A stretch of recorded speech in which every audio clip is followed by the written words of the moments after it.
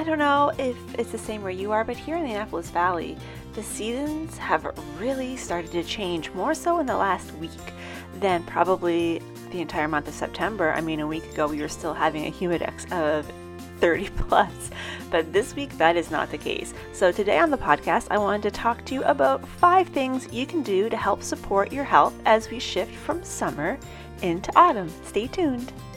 You're listening to the Wellness Simplified podcast. Simple wellness tips to help you improve your life without turning it upside down. With your host, award-winning fitness instructor, nutrition coach, and wellness expert, Susie Fevens. Welcome back to the podcast. As I'm sitting here recording, it is the Thursday before Canadian Thanksgiving weekend. So if you are in Canada and you are listening to it on Friday or this coming weekend, Happy Thanksgiving. Today, I thought it would be wonderful to talk a bit about some practices that we can do in our daily lives to help support our health as those seasons shift from summer into fall. So these are going to be things that you probably aren't expecting. It's not going to be anything wild and crazy, or maybe it is. I don't know. I guess it's going to depend on how you feel. I don't know if you guys heard that, but a sad little kitty just stretched up and meowed because she wants to be involved in this podcast episode. Hi, Rose. So sad kitties aside, we are going to be talking about some daily practices that you can do from an Ayurvedic perspective. So Ayurveda, if you are not familiar with it, is sister science to yoga, and really it's all part and parcel of the same thing. Yoga is a big part of Ayurveda, and Ayurveda can be a big part of yoga, but doesn't necessarily have to be. Ayurveda is Sanskrit. It translates to life knowledge. And when you get into Ayurveda, you realize that a lot of the things that we already sort of know from a different perspective falls under Ayurveda. So in this instance, I'm going to liken Ayurveda, or link, I should say, Ayurveda to your circadian rhythm. And we all know, or I think anyone listening to this probably knows, that our bodies are meant and primed to do certain things at certain times of the day. And if you don't do those at those certain times, you can still get through your day, but things are going to be a little bit more challenging. So that whole going to bed between around 10 o'clock so that you can get the most restful sleep between 10 and 2 p.m., that goes all the way back to Ayurveda. Ayurveda is a 5,000-year-old science.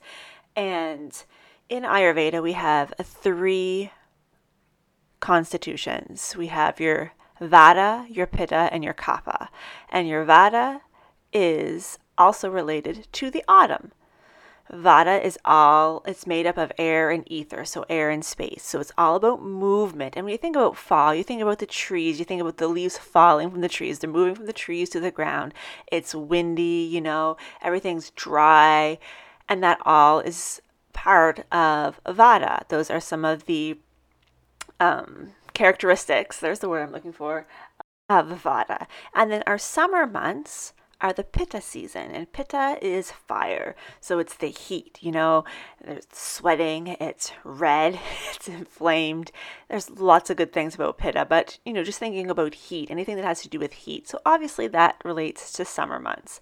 And Pitta is also very closely related to our digestion. So our digestion is naturally, if we have good digestion, is naturally stronger in the summer months, which is why we can tolerate more raw foods during the summer than we probably can the rest of the year.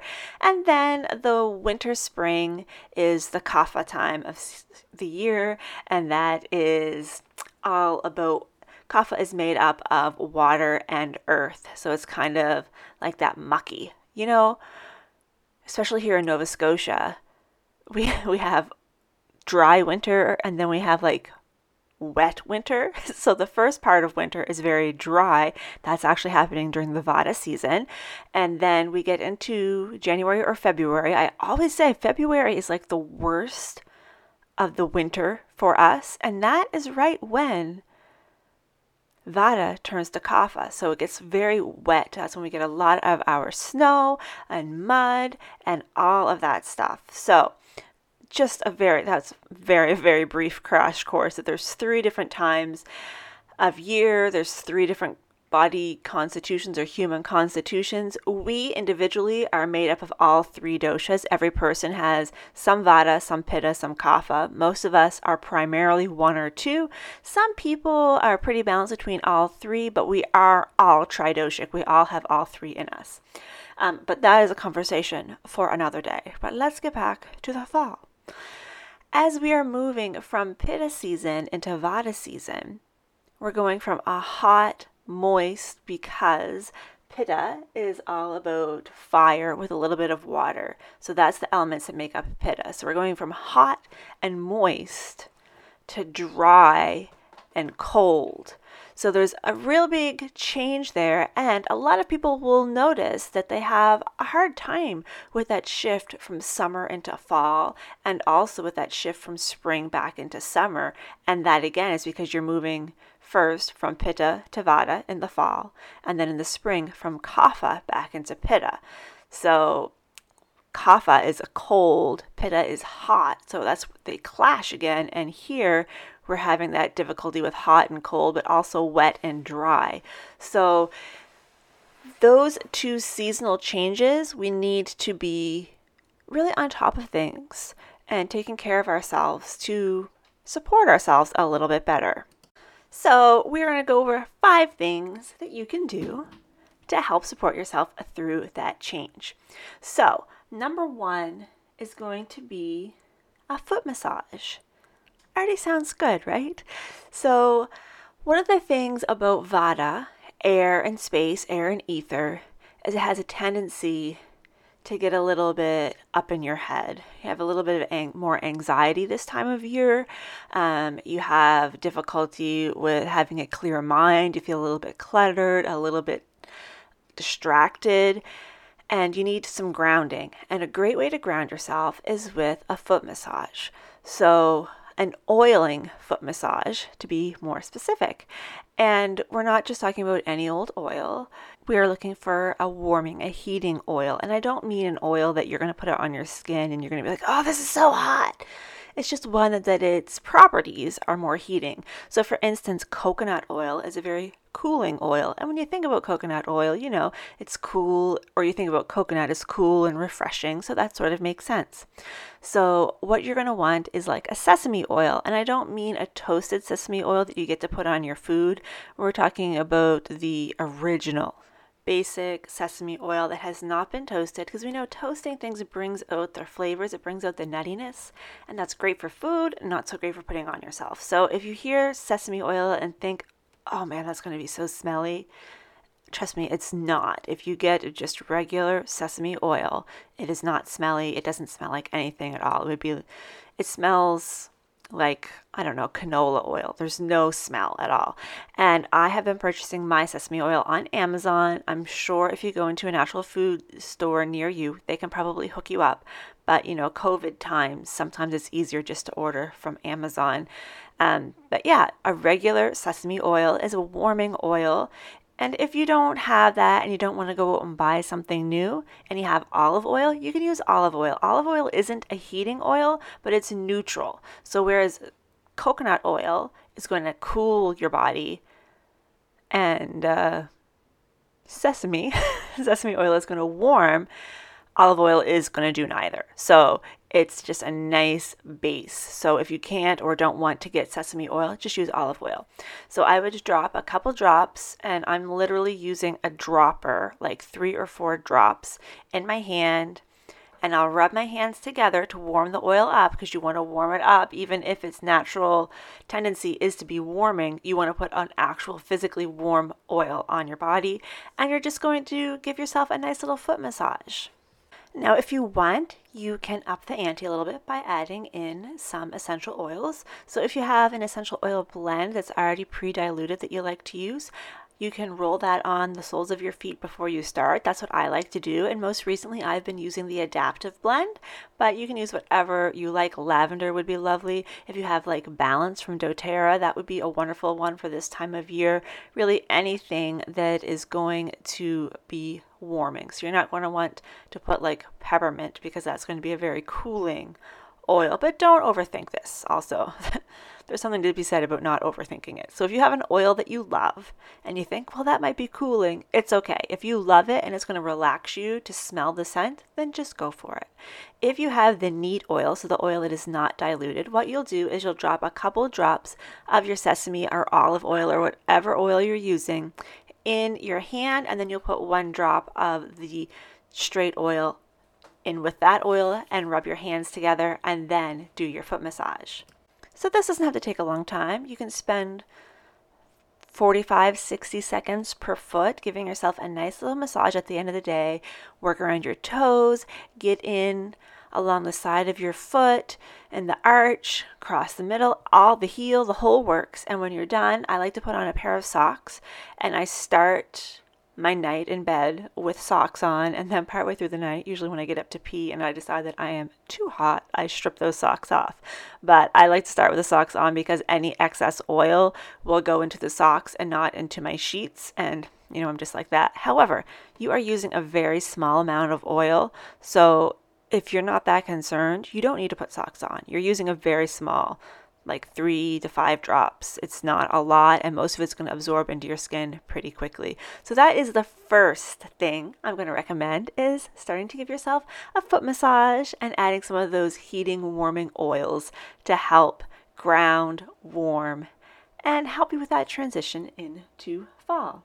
So our second tip is going to be to increase your exercise in the mornings and really put an emphasis on flexibility and circulation, because again, the Vata season, the fall season, is cold, it's dry, it's mobile, but this is also the time of year when branches break off of trees, right? Because things are so dry. So we need to make sure that we're getting some moisture back in there. So when we focus on circulation and flexibility, we're getting those fluids flowing through our body, that synovial fluid that helps lubricate our joints.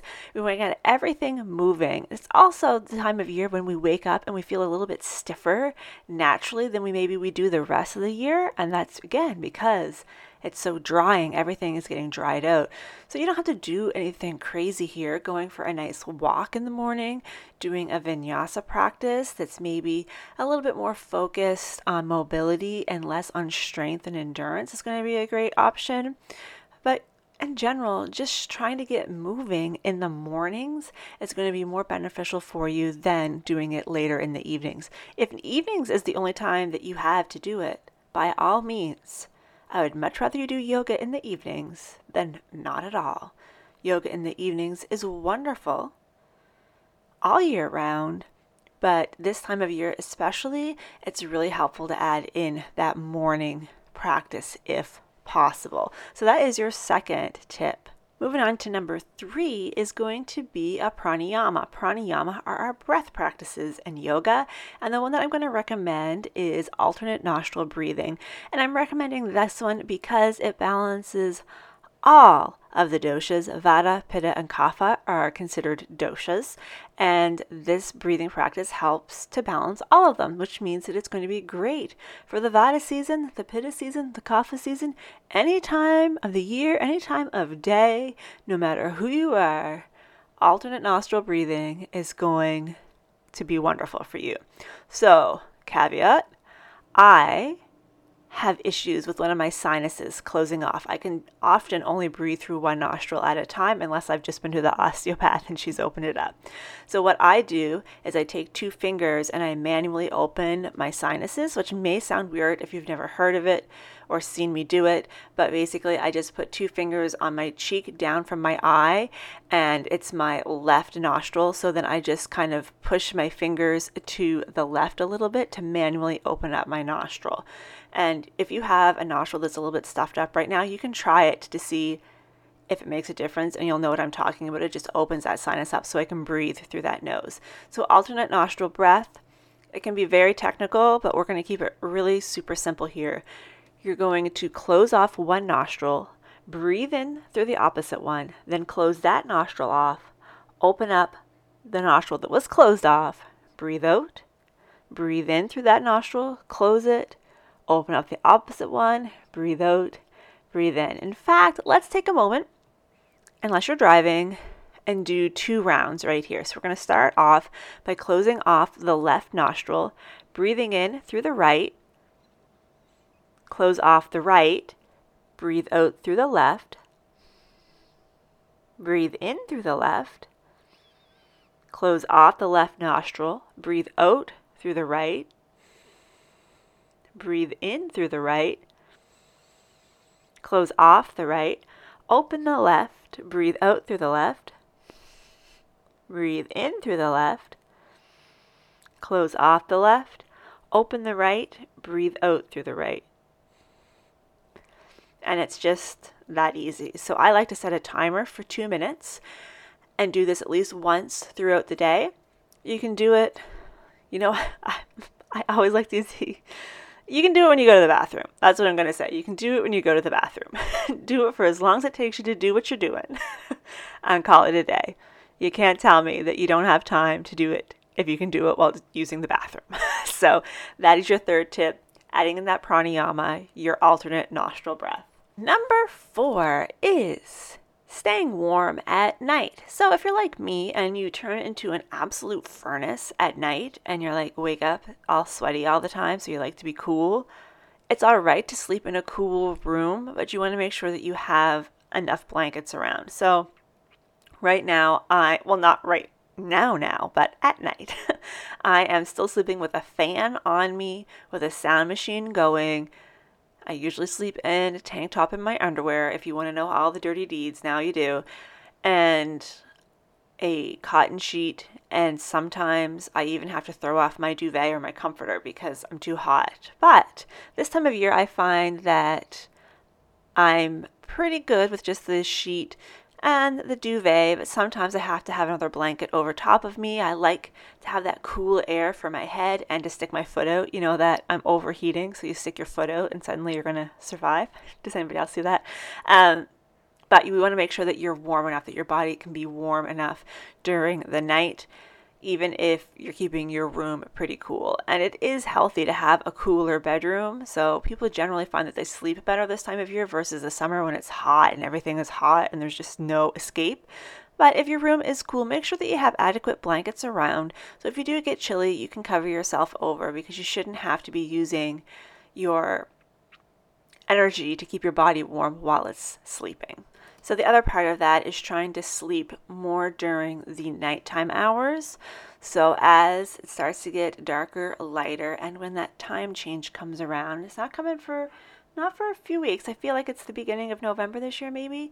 But when it does change, maybe move your bedtime a little bit earlier so that you can get more of those sleeping hours when it's dark. That's going to be really helpful too. So number 5 is going to be eating seasonal foods. So earlier I talked about the pitta season and how our digestion tends to be stronger during the summer than it is the rest of the year. So while in the summer, which is when our produce is the most plentiful, we have all the lettuces and fresh tomatoes and all of those things, you can probably eat them without difficulty. Coming into fall, coming into the Vata season, probably finding that some of the foods that you could eat 2 months ago are not working with you as well as they used to be. In fact, I am off raw foods for the rest of the year. This was something that I was generally doing anyway, but my naturopath said, nope, you're done. No raw foods for you until the end of the year, or at least the end of the year, because it's not a good time for digestion.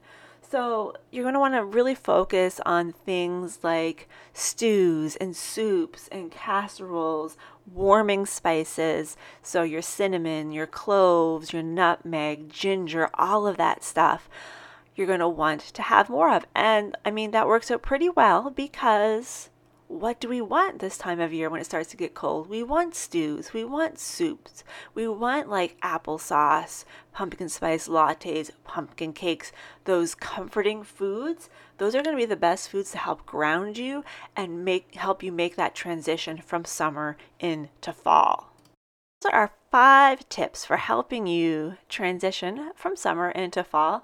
Number 1 is going to be that foot massage, and you may just find that is your favorite of these 5. I don't know. I quite enjoy it. Number 2 is going to be to try to get some more exercise in the morning. things that really focus on circulation and flexibility. But remember, if you cannot do things in the morning, just do them whenever you can do them.